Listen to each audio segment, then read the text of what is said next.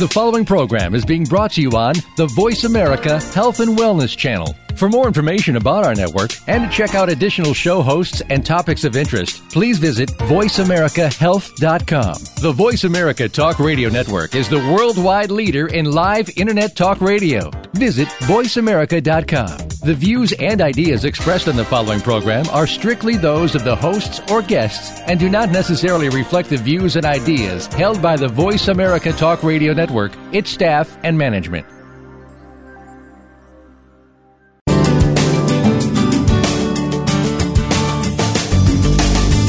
Welcome to Born to be Breastfed with your host, Marie Biancuzzo.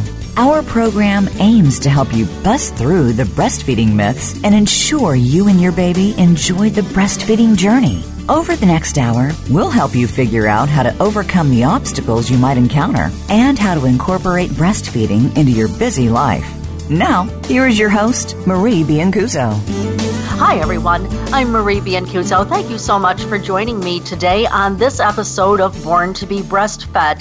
Thank you. I'm very, very glad that you're here. Without you, I wouldn't have a show. And I would also like to say that without great guests, I probably would have a show, but I'm really glad to have great guests. And I have one today. It is Alyssa Schnell. Alyssa, welcome to the show. Thank you so much. I'm delighted to be here. Alyssa is the author of Breastfeeding Without Birthing.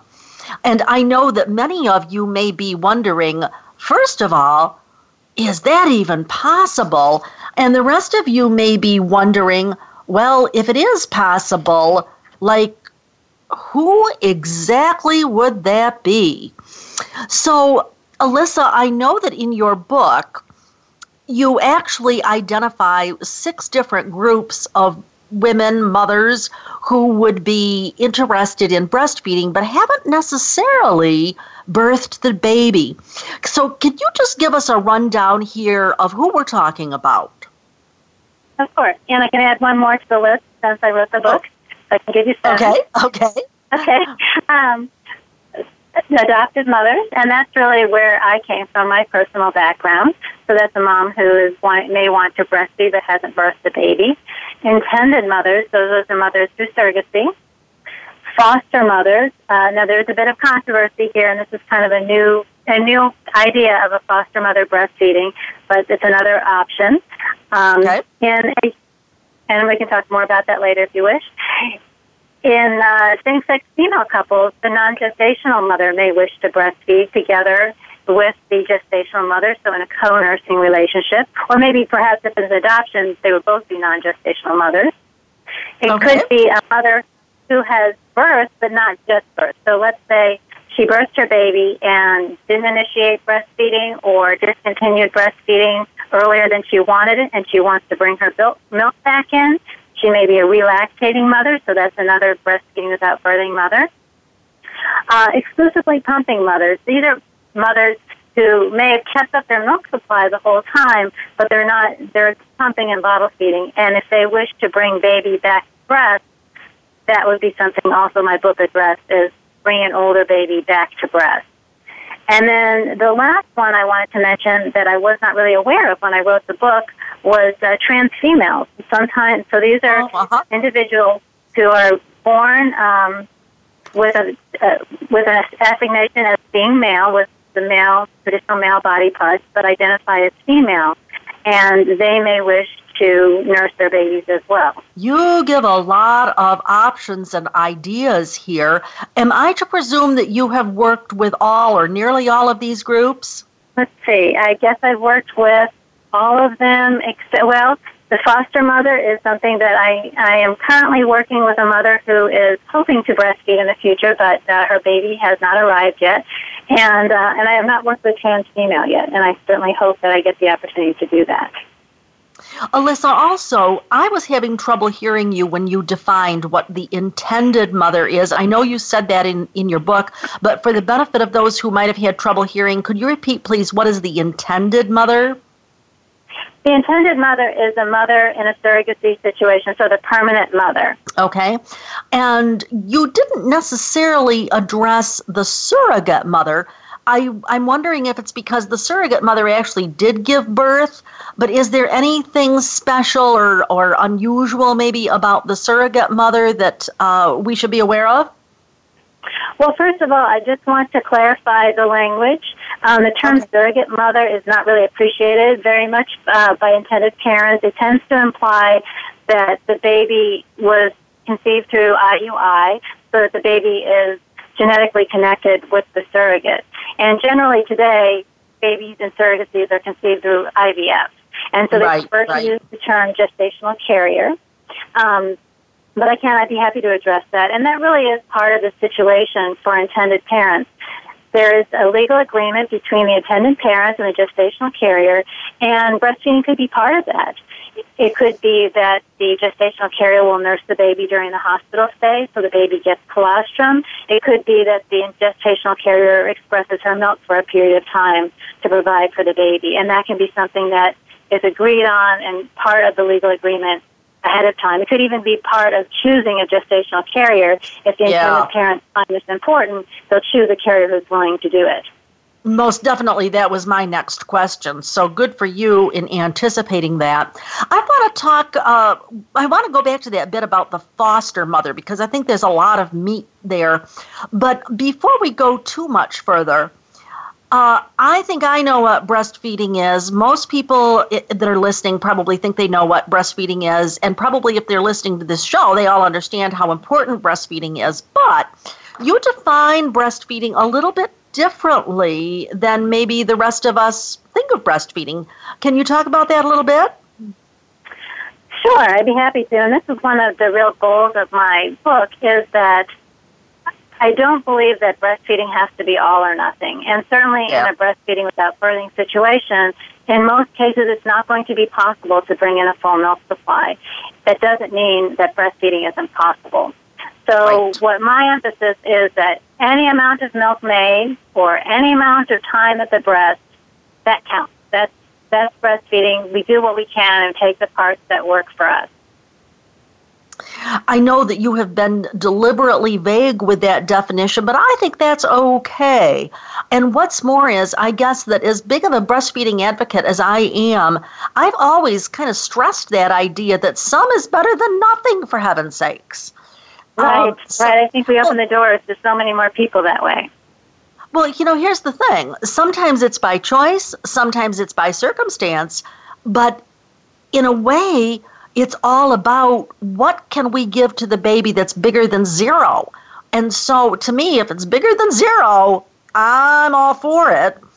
Talk to us about this foster mother thing, because I have a boatload of questions about this. First of all, what's going on in Minnesota with this understanding of natural, help me with the words there, but the thing about how the baby who is in foster care is entitled to these natural events or natural, whatever they call them. How does this fit in with breastfeeding? Can you talk to us a little bit about that? Yes, I think the word that you're looking for is normalcy.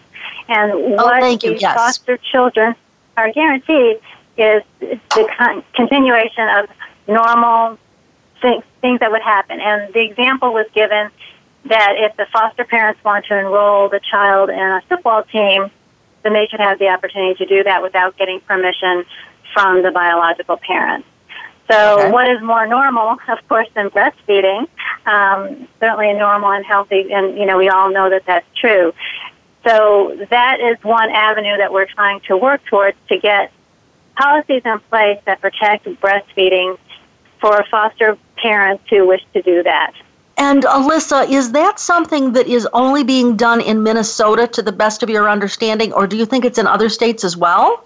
I think that there's this one particular mother I'm working with in Minnesota who's a real advocate, and she wants to change some laws, not really change the laws, because in most cases there just are no laws about breastfeeding, and so that makes it very tricky and confusing and puts people in difficult situations. And what's happening a lot now is that there are some foster mothers who are breastfeeding, and they're doing it sort of under the table in secrecy.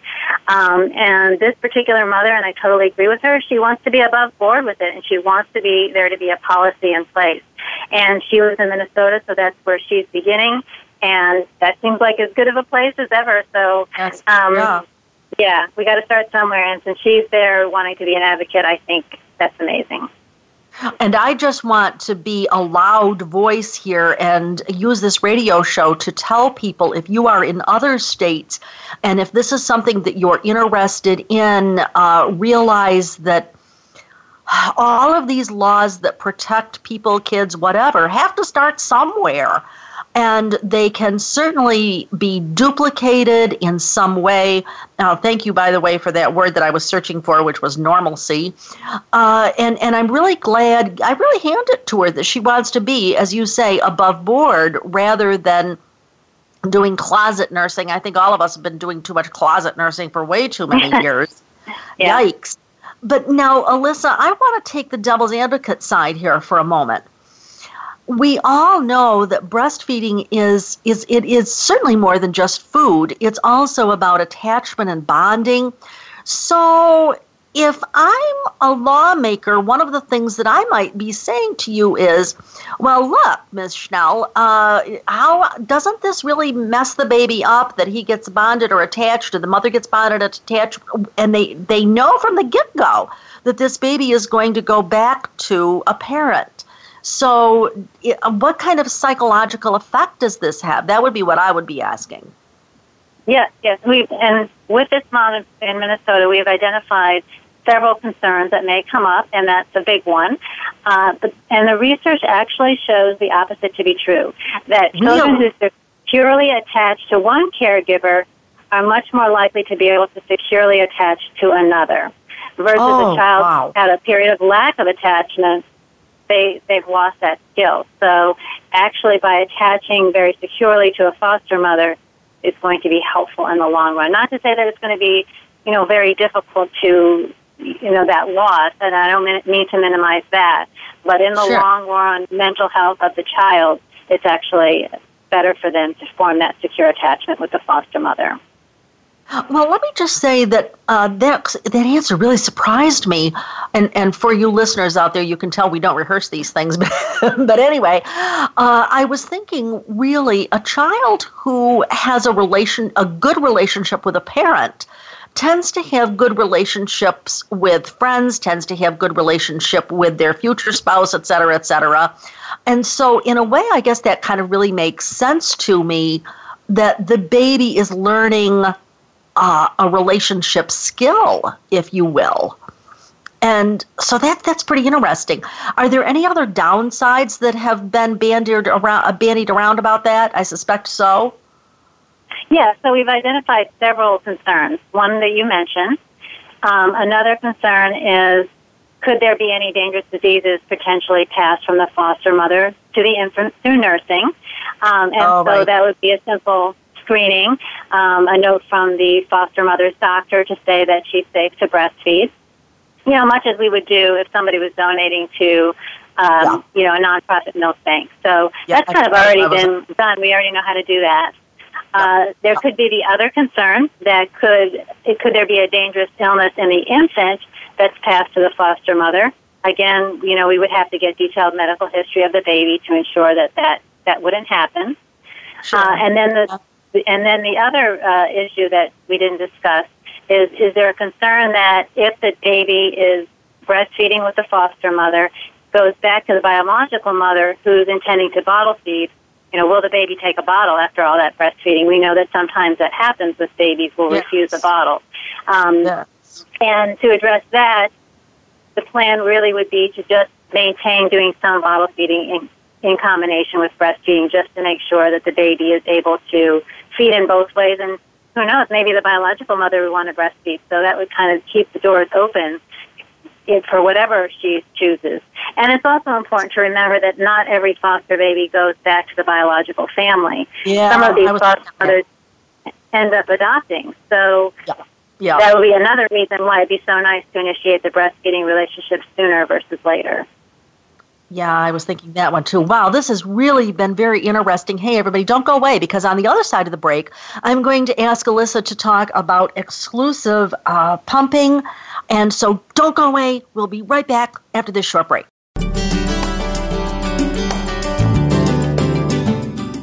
Think you've seen everything there is to see in online television? Let us surprise you. Visit voiceamerica.tv today for sports, health, business, and more on demand 24/7. Breastfeeding Outlook, owned and operated by Marie Biancuzzo, is America's premier provider of breastfeeding education. If you're a nurse, lactation consultant, dietitian, midwife, physician, doula, or other professional, Breastfeeding Outlook is your source for CERPs, nursing contact hours, and CEUs to meet your certification or licensure requirements in all 50 states. Join Marie at a seminar in one of many U.S. cities or learn online. Marie has helped thousands to pass the IBLCE exam on the first try, and she can help you too. Call to find out how to get an easy payment plan for Marie's IBLCE exam prep course. And if your hospital is seeking the baby-friendly hospital designation, we can help you with that too through expert training and value-based consultation. We have a variety of packages to meet your needs without breaking your budget. Sign up for a live or online course or inquire about training today. Please visit breastfeedingoutlook.com or call us at 703-787-9894. Evidence for your practice starts here. Visit breastfeedingoutlook.com or call us at 703-787-9894. Do you enjoy listening to Marie Biancuzzo? Do you think your staff would enjoy listening to Marie? As the past president of Baby Friendly USA, Marie currently offers baby-friendly training programs, online only, live only, or a combination of live and online education. If you are tired of listening to a boring lecture in a dark room, watching bullet point slides with a brief chance for questions at the end, come and enjoy a truly interactive learning online or live program with Marie. Call Marie today at 703-787-9894 to find an option that works for your staff. Become our friend on Facebook. Post your thoughts about our shows and network on our timeline. Visit facebook.com/Voice America.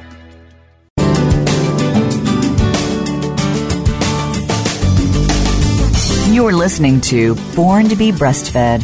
To reach Marie Biancuzzo or her guest on today's program, please call 1-866-472-5792. That's 1-866-472-5792. You may also send an email to radio@borntobebreastfed.com. Now, back to the show. Hi, everyone. I'm Marie Biancuzzo. I'm here today with my guest, author Alyssa Schnell. And Alyssa is here to talk to us about truly breastfeeding outside the box. Now, before we went to break, we were talking about the different groups of mothers, and she actually named 7 different groups of people who might, in fact, be breastfeeding out of the box. The one I want to have you drill down a little bit more for us on is exclusive pumping. Alyssa, I don't know if you see this quite the way I see it, but it basically amounts to the mother has actually birthed the baby, but for one reason or another, she has chosen to pump her milk rather than feed the baby at the breast. Very often I see that people kind of see this as, oh, wow, this is really great. I get to pick my own schedule. I don't have to deal with sore nipples, etc. But I'm wondering, can you give us maybe a more balanced idea of the pros and cons of what seem to me like exclusive pumping issues? Sure. I think there's lots of reasons why people will choose to exclusive pump.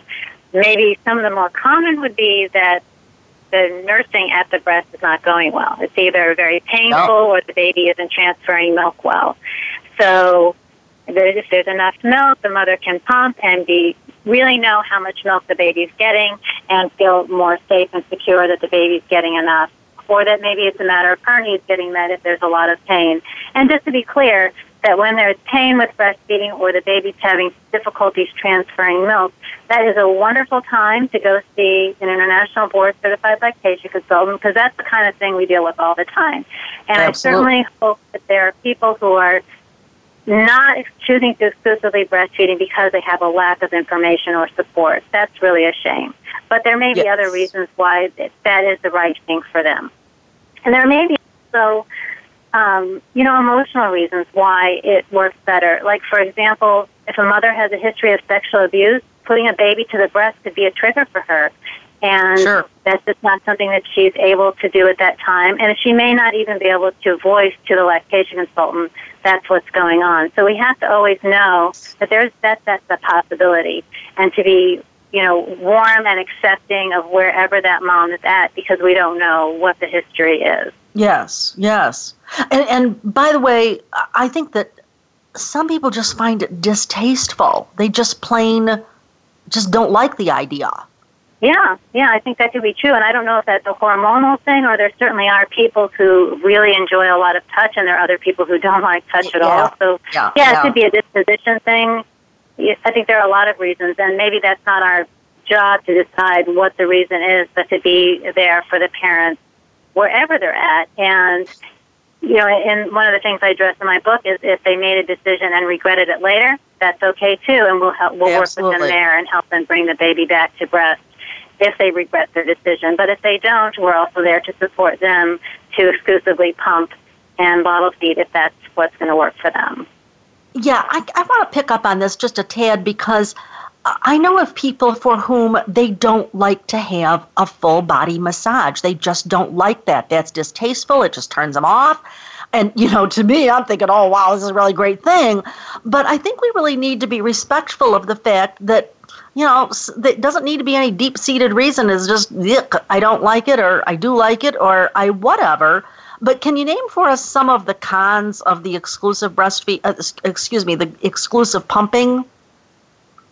Well, I think the biggest con is we call it double feeding, because for each feeding, there's some pumping and some bottle feeding. And now a lot of exclusively pumping mothers may not need to express their milk as frequently as the baby eats, but still, at the very minimum, they're going to probably be expressing their milk 5 times a day, and usually 6 to 7. So that's a lot of time, spending both pumping and bottle feeding. Now, on the other hand, somebody else could give the bottle. So, there's different ways to look at it, but it is time-consuming. I think for some moms, too, if they're going back to work, they feel like, I'm already pumping at work, I'll just continue the same routine, and that might be an advantage to them, too. Sure. I just always want them to understand that they've got to have the paraphernalia, they got to lug it around, they got to wash bottles 24/7, all of that stuff, which I guess what I'm saying is none of these things is necessarily a perfect solution. You just have to pick what works for you. What I'm hearing you, Alyssa, say is that you kind of help people to figure out what actually is going to work for them and to meet them where they're at. Right, yeah. And I often ask my clients, what feels manageable to you? And something that might seem, to me, putting a baby to the breast seems like the easiest, most convenient thing and the most beautiful thing, but I know that that's not everyone, and that for some people that does not feel manageable.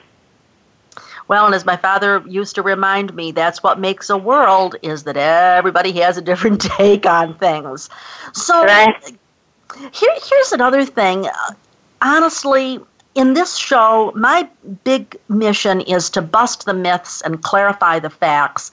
If you were to name maybe the top 2 or 3 or 4 myths about these out-of-the-box situations, what would they be, and what would the fact be? Well, I think the biggest one that comes to mind is that a full milk supply is not necessary in order to be successful with nursing. There are people that I've worked with who've made some milk, a little bit of milk, and no milk at all, and they still have very successful breastfeeding relationships. So it's important to have the support, but the truth is that there's lots of advantages to nursing whether or not that all the milk is there. Alyssa, excuse me, I want to interrupt you for a moment and say this reminds me of Diana West's book, and we've had Diana as a guest on the show. She talks about defining your own success, and it sounds like you're in that camp as well. I love that term. In fact, when I was working on planning for breastfeeding my child by adoption, her book, Defining Your Own Success, was the best book out there for me, even though it was designed for people who've had breast reduction surgery. Right. There is so much overlap between adoption and breast reduction surgery in that there's oftentimes not a full milk supply, need to supplement, that kind of thing. And her book it's one of my favorites out there, and I love that attitude of we each get to pick what's the success for us. And I think that's so true in the rest of our lives as well. I don't really think of myself as a scholar, and yet I've gone to college. I defined my own success. I don't know that that's any different with breastfeeding an adopted baby or breastfeeding after reduction or anything. We all define our own success. It's just a matter of, and that's not everybody else's definition. Can you name a couple of other myths for us? Well, I think another big one with inducing lactation, which is not all the situations we talked about, but a lot of them, is that it's necessary to take artificial hormones in order to induce lactation. A lot of people feel that way, and they feel concerned either for mom's health in taking these hormones or whether the hormones would actually get in the milk and affect baby. And it is, there are some situations where mothers will take artificial hormones, but it is not necessary. And if that is not going to be a good fit for that mom, she can still induce lactation. And I guess another sort of myth that kind of goes hand in hand with that is not necessarily having to do with medications, but this concern that if a mother induces lactation, her milk will be somehow unnatural or unhealthy for the baby. Oh, yeah. Mm-hmm. Yeah, and I can understand that, and I see why people feel that it may not be natural. There isn't a lot of research on this. There's one study that looked at the composition of the milk of mothers who induced lactation compared to the composition of milk of mothers who gave birth, and they were totally comparable. I mean, I think nature is just, our bodies are so amazing and flexible, and they're designed to make the species survive, and it's just amazing. Our bodies really are designed to make milk for our children, whether we birth them or not. I really want to emphasize that because honestly, I've been in this for more than 30 years, and there are people that I kind of raise my own eyebrow and I think, oh, brother, I don't see how this is ever going to work. But, luckily I've always been smart enough to shut my mouth because there are people that have just surprised me. And I've had that happen enough to realize that our bodies are amazing. And I think that we really need to keep that in mind, that, this is what I always say. The human species is rigged for survival of the species. Mm-hmm. That's absolutely what it's all about. And so, Alyssa, I want to go back to the people think that you absolutely have to have hormone therapy. And by the way, we had somebody on the show a few years ago who basically did not have any hormone therapy. And in fact, the other number of disadvantages that she had were just amazing. And of course, she continued to lactate, I think, for more than, it was either a year or two. But anyway, that is a myth. That absolutely is. But would you say that if a woman has never given birth, ever, ever, ever in her life, would you say that she will not, that at least some women will not need hormones under that circumstance? So you're saying that if she's never given birth, there's a question of whether she would need hormones in order to make, can you repeat it again?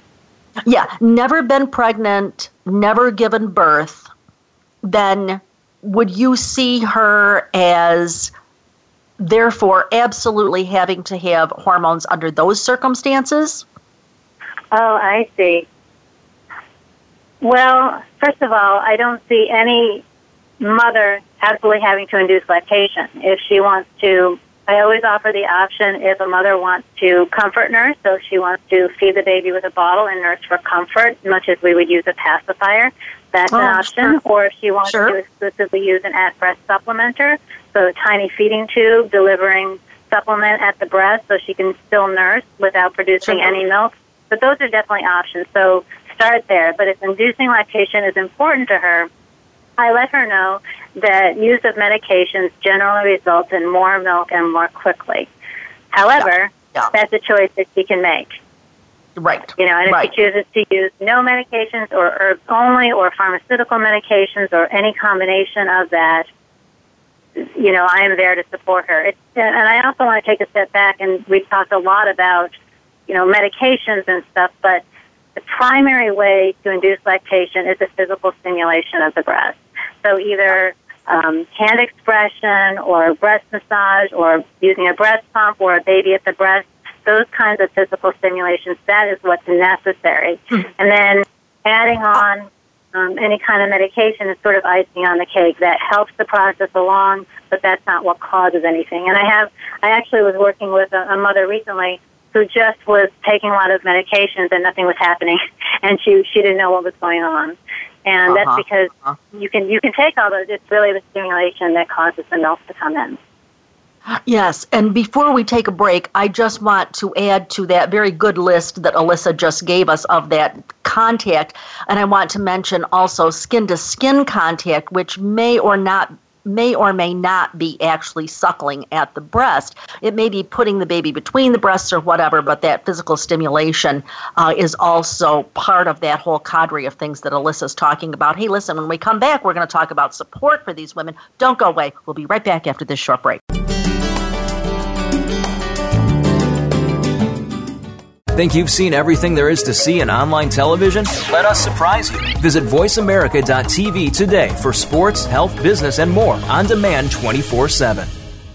Breastfeeding Outlook, owned and operated by Marie Biancuzzo, is America's premier provider of breastfeeding education. If you're a nurse, lactation consultant, dietitian, midwife, physician, doula, or other professional, Breastfeeding Outlook is your source for CERPs, nursing contact hours, and CEUs to meet your certification or licensure requirements in all 50 states. Join Marie at a seminar in one of many U.S. cities or learn online. Marie has helped thousands to pass the IBLCE exam on the first try, and she can help you too. Call to find out how to get an easy payment plan for Marie's IBLCE exam prep course. And if your hospital is seeking the baby-friendly hospital designation, we can help you with that too through expert training and value-based consultation. We have a variety of packages to meet your needs without breaking your budget. Sign up for a live or online course or inquire about training today. Please visit breastfeedingoutlook.com or call us at 703-787-9894.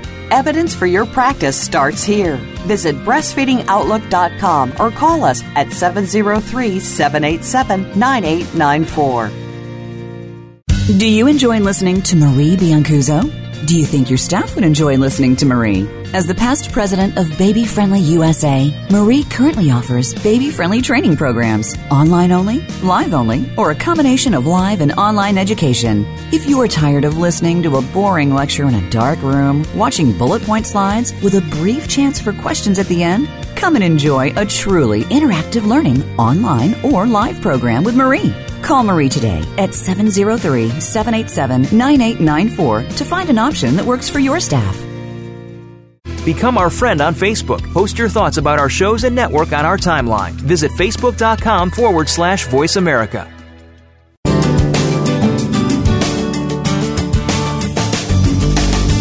You're listening to Born to be Breastfed. To reach Marie Biancuzzo or her guest on today's program, please call 1-866-472-5792. That's 1-866-472-5792. You may also send an email to radio@borntobebreastfed.com. Now, back to the show. Hi, everyone. I'm Marie Biancuzzo. I'm here today with my guest, Alyssa Schnell, who is the author of Breastfeeding Without Birthing. Alyssa, several times during the show, you've mentioned support. And I'm intrigued by the fact that in your book, you mentioned basically three different aspects of support. The first one is sort of creating your own support network. The second one is having that interaction, and the third one is the community support. Can you speak to the importance of this support? What does this really mean? Yeah, I think that support, and I started my book at the very beginning talking about support because I feel like that is sort of the foundation of the success, is that we can't do this alone. We're not meant to parent alone, and in a special situation like this, we need extra support. So there's a lot of opportunities for finding that. In my book, I was going to have one chapter on support, but I have found so much information on the importance of partner support that it ended up pulling into its own chapter. And I think that the partner support is probably the most important type of support there is.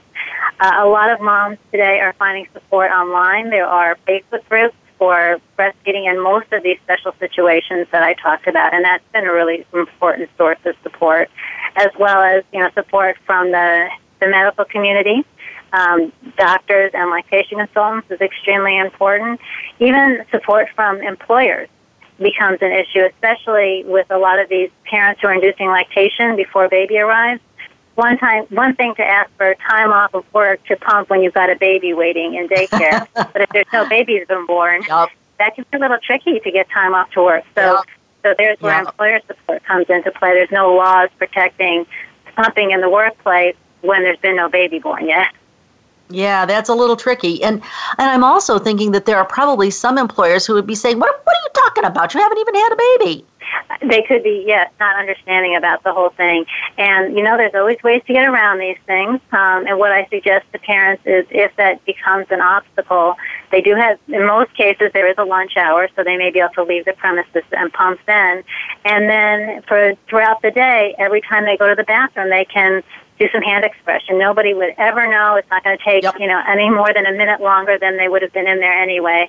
So there's ways to get around these things if we're clever. Yeah, I would also say that some women become very, very, very fast at doing hand expression. You would be surprised how much hand expression you can do in maybe 2 minutes, and nobody's going to be timing you going to the ladies' room for sure. Right. Really. Well, I just remember one time going to the restroom while I was working labor and delivery. A colleague went to the restroom at the same time, and I was astonished at how much milk she got in what seemed like, it was a very short amount of time, certainly, but she was very experienced, very fast, and I would really encourage people, don't see this as, second best to pumping, or, it takes too long. It's just like anything else. Once you are able to do any skill or technique with your hands, eventually you're able to do it more quickly. And I want to add there that, at least in my mind, getting a rhythm is what really addresses that. You also talk in the book about the transition. Talk to us about what the transition is and why it's important. I have a chapter in the book called Honor the Transition, and that's really addressed to children who are adopted when they're older babies or toddlers. And if these babies or young children are not used to being held while they're being fed, or they may have a bottle nipple that's been tampered with so that the bottle opening is enlarged and they can take the bottle in a 1 minute flat, or they're not having regular eye contact with a caregiver, these babies are not going to be ready to breastfeed. That's a very intimate act. And so we want to honor their transition and gradually get them to a place where they're ready to be offered the breast. So what we want to start with is gradually start feeding them while being held, feeding them with a bottle, but holding them while they're doing it. Using a bottle nipple that's untampered, maybe starting with a fast flow and then moving to a medium flow and a slow flow, which is going to be more like breastfeeding. Wait till they're ready to make eye-to-eye contact.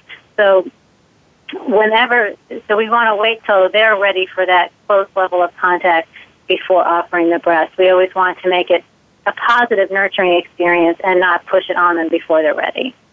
Absolutely.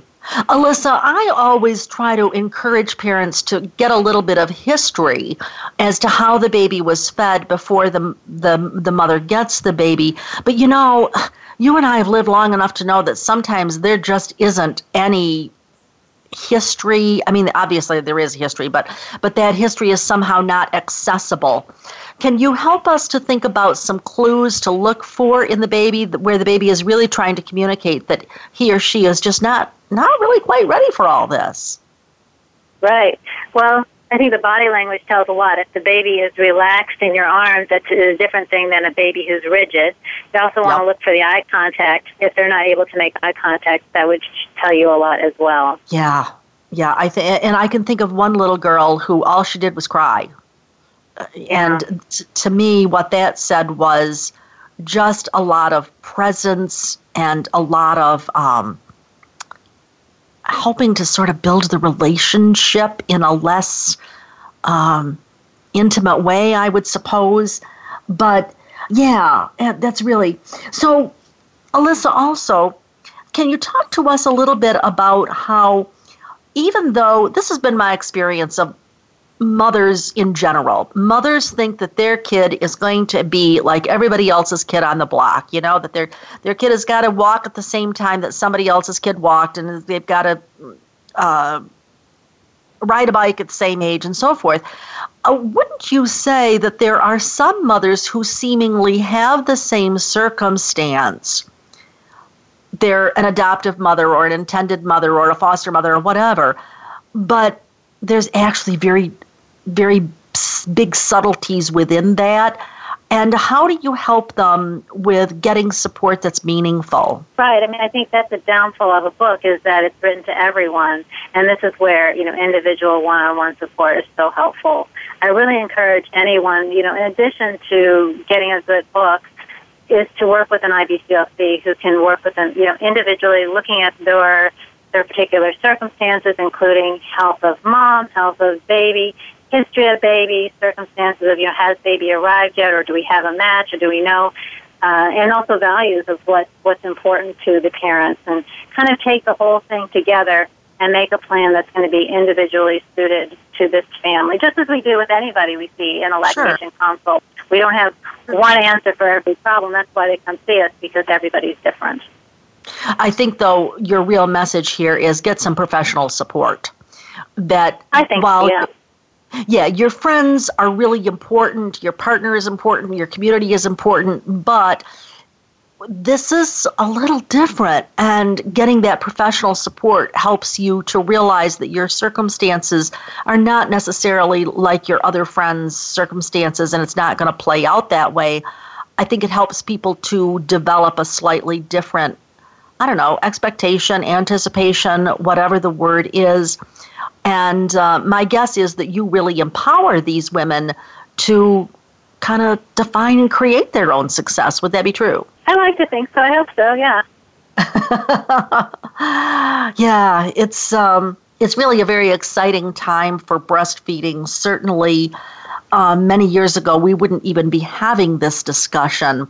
And I just think it's really important that everybody knows that, it's kind of like anything else. We've got to find our way, and there's not necessarily one way, and sometimes we need a little bit of help to try to figure out what that is.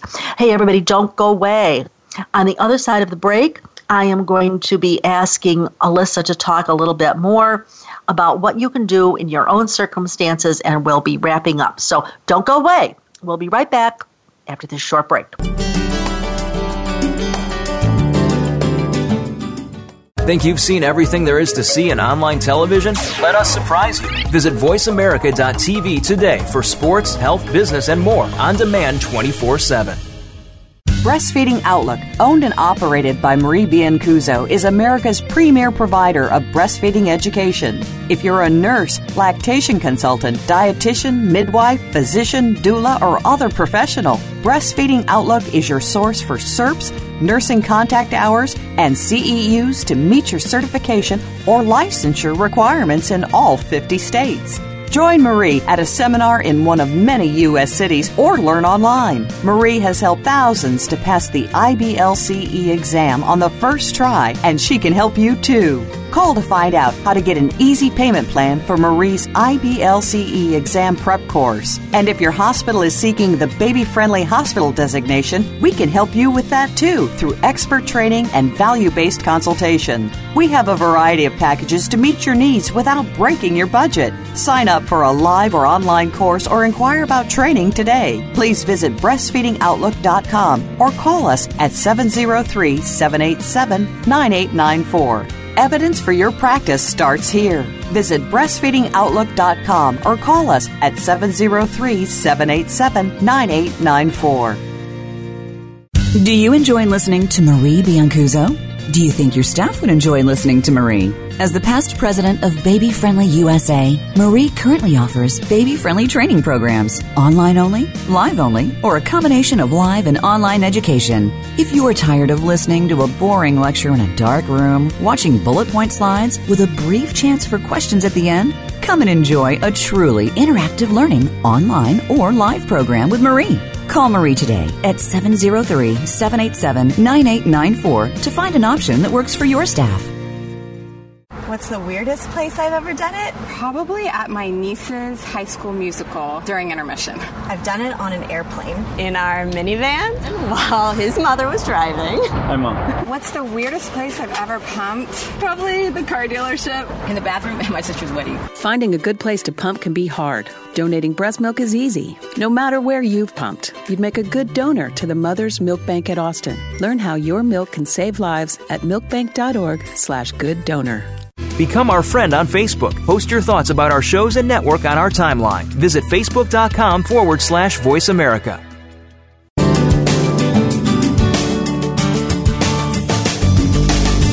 You're listening to Born to be Breastfed.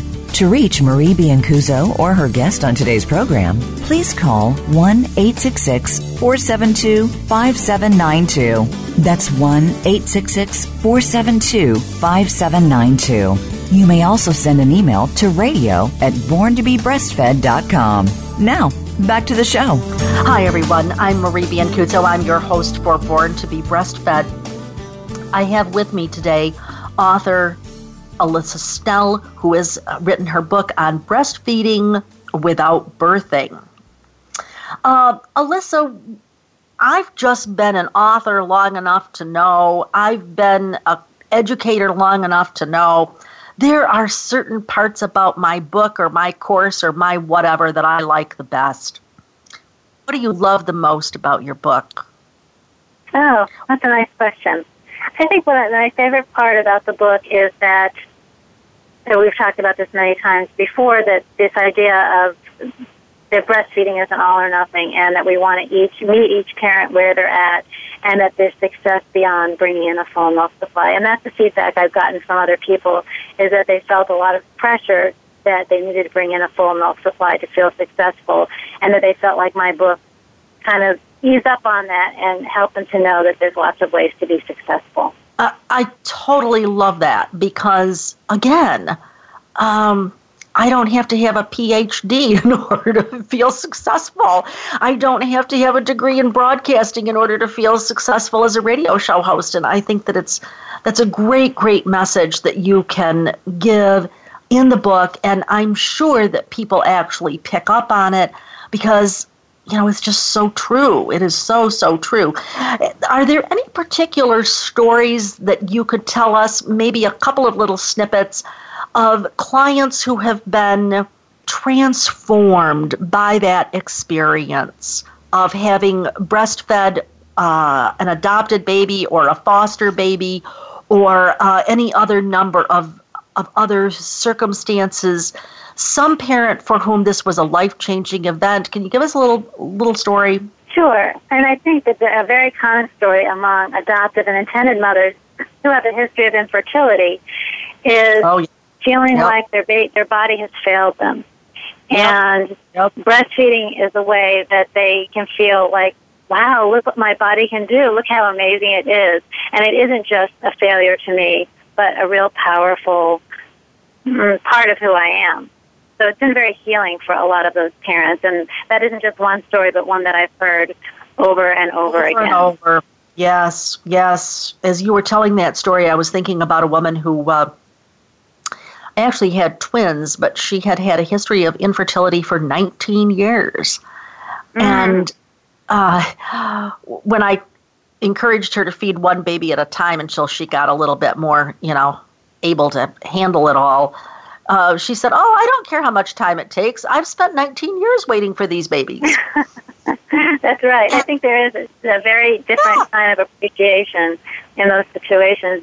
And, when I was, I just adopted my daughter, and I was at a party, and somebody said, "Oh, you got a baby the easy way." And I thought, it is not the easy way. I've done it both ways, let me tell you. Adoption is not, I know that there's no labor and delivery, but the emotional part is so much harder than the physical part of pregnancy and birth. It's really hard in so many levels. And, the breastfeeding, in my experience, and I think in many people, has been healing of that. And it helps that connection that happens, that it's harder when you're pregnant and you have 9 months to see your body changing and becoming more acclimated to this new being that's going to be in your life. With adoption, it's often you get a call and pick up the baby tomorrow. So anything that can help facilitate that connection between the two of you that's happened so instantaneously is really important and valuable. And I know it was extremely important to me, but now that my child is older, I can see how it was valuable to her too. That preparation time, because that story that you tell is not unusual. Pick up the baby tomorrow. And I remember one couple that adopted a baby with some very severe defects. And I remember saying to myself, I am very sure that if that baby came out of my body, I could accept it, but I don't know if I could go to the airport and pick up that baby. Can you talk to us just a little bit about how we folk who are listening, some of us are professionals, some of us are next door neighbors, some of us are whatever. How can we help this woman with the emotional piece, which you say is so very hard? Because at least in my experience, sometimes the things that get people talk about a breastfeeding problem, and sometimes it's really not a breastfeeding problem at all. It's really an emotional problem. So how do we help people in these situations? How can we, as just ordinary folk, be supportive of this woman? Well, I think there's a feeling with, like, if a mother has just given birth, we want to give her lots of extra help around the house, bringing meals over, that kind of thing, because she's so physically exhausted from what she's been through.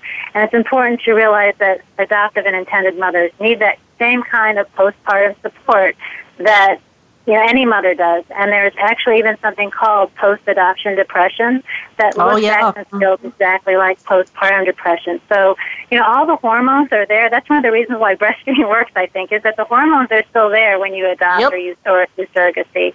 And to treat those new parents, with tender, loving care, just as you would any new parent, and give them the extra help and support.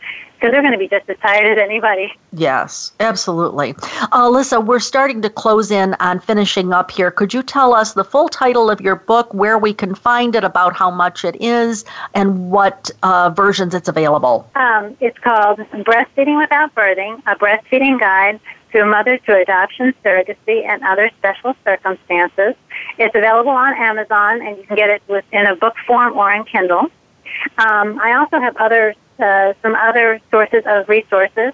I have a podcast called Breastfeeding Outside the Box, and we interview all these parents who are breastfeeding in unusual situations, as well as professionals who support them. Excellent. And give us your website, please. You can go to breastfeedingwithoutbirthing.com, and it's got all of the links there that you might need. Excellent, excellent. Well, as usual, this hour always goes much, much, much too fast, but that is all the time that we have today.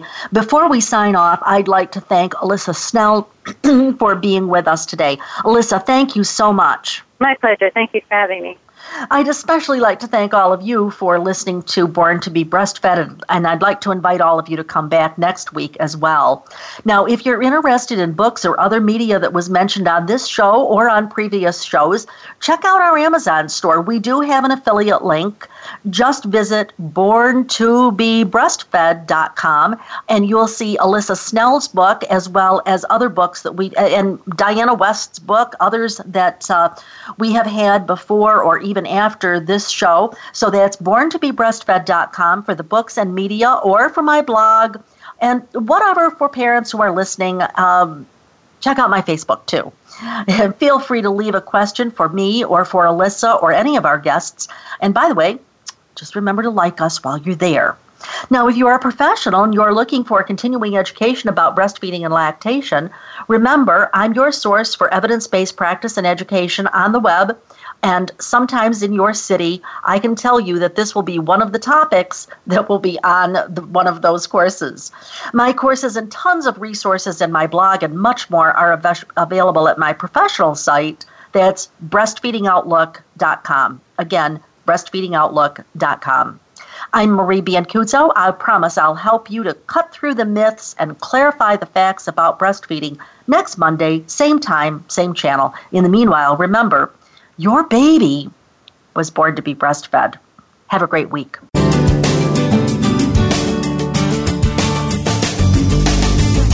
Thank you for tuning in this week to Born to be Breastfed.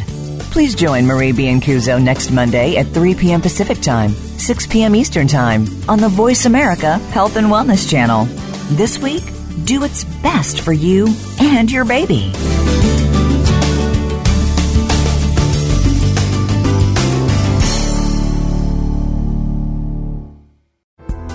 Thanks again for listening to the preceding program, brought to you on the Voice America Health and Wellness Channel. For more information about our network and to check out additional show hosts and topics of interest, please visit voiceamericahealth.com. The Voice America Talk Radio Network is the worldwide leader in live Internet talk radio. Visit voiceamerica.com. The views and ideas expressed on the preceding program are strictly those of the hosts or guests and do not necessarily reflect the views and ideas held by Voice America Talk Radio Network, its staff, and management.